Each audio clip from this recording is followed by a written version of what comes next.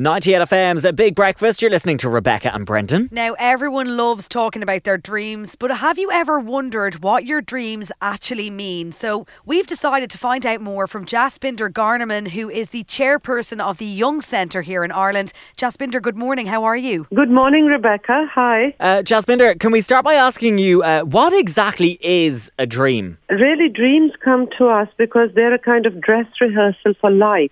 They replay situations that, we haven't paid much attention to during our waking life because a lot of experiences that slip beneath the radar and we can only take in a certain amount. So we don't actually pay attention to absolutely everything that goes on, but our unconscious does. So when we sleep, all those forgotten things like feelings and events and anxieties and worries start resurfacing in the form of dreams. Yes, and I'm wondering, why is it that some mornings you wake up and you can remember your dream in detail and then other mornings you don't remember anything? Yeah, I was thinking about that, and I think there's a few factors. First of all, it's the way we wake up. You know, the feeling that when you wake up suddenly with an alarm clock, you're sort of jolted awake into the day's concerns and busyness. And so we don't really give ourselves time in that situation, to slowly resurface back and bring back whatever's been going on in our dreams. So that could be one reason. But the other reason is also that some dreams are more forceful than others, that they have a sort of charge which pushes through into our awareness because they're very important. Jasbinder, Can I ask you as well, there's obviously a lot of recurring dreams, or dreams that I guess seem to be a little more common with people, like the one where you wake up and you feel like you're falling. Do we know what these mean? Well, there are various explanations for that. One is a sort of from the evolutionary perspective that because originally we lived in trees, our biggest fear would have been of falling at night while we were sleeping. Okay. So that's what our psyche is picking up on. Yeah, fascinating, really. But of course, then you could think of it symbolically as receiving a shock, that suddenly we are sort of jolted into some sort of awareness because of something we haven't really faced up to. Yeah, there's a few that I have gotten over the years, kind of recurring dreams. So one of them is always being late. So we get up really early in the morning to do the breakfast show, and I obviously must subconsciously have a fear of being late because I always dream that I can't get into the studio fast enough.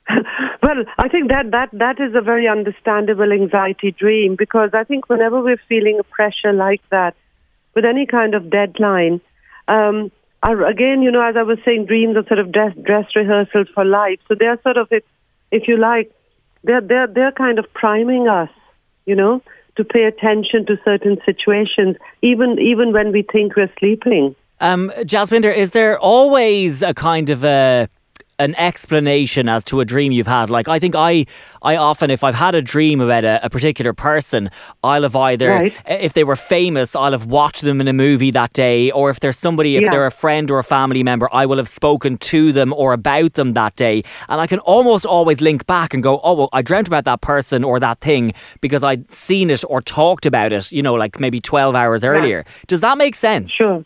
It makes total sense. But what we've got to remember is there's a reason why your unconscious has picked that particular person or that particular event out of the thousands of impressions we get every day from our experiences. So even there, it's meaningful. And then you've still got to think, okay, why that person? What does that person symbolize for me? What does that person mean for me? Yeah, it's very interesting. Because Brendan, we were talking about David Beckham on the show one morning, and David Beckham featured heavily in Brendan's dream. But it's funny, out of all the things that happened that day, that he's the person that stands out. Yeah, it is funny. Very, very interesting. Yeah, so you could think to what David Beckham means to you. What are the qualities that perhaps you project onto him? Yeah. Jasbinder, there's another dream that both Rebecca and myself have discussed that has unfortunately happened, both of us, at different times in our careers. And that is a dream where you might get, in your dream, intimate with somebody who you do not have a romantic relationship with and who you are not physically attracted to. Why would this happen? Why does that happen?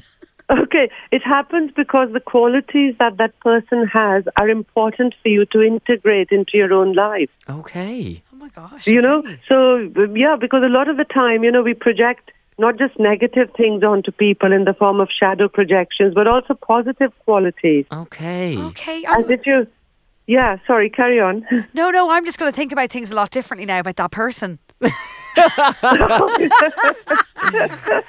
It's amazing, the symbolic way in which dreams present reality to us, they don't spell things out in a literal way the way we do in waking life. But it's a question of understanding, okay, this mightn't make sense in terms of waking language, but symbolically, if you think about it that way, you'll see it begins to make a lot of sense, actually. Very logical. Amazing advice. Jasbinder-Garnamann from the Jung Centre. I hope you have sweet dreams later on tonight. Thank you very much for talking to us on 98 FM's Big Breakfast. Thank you very much, Brendan.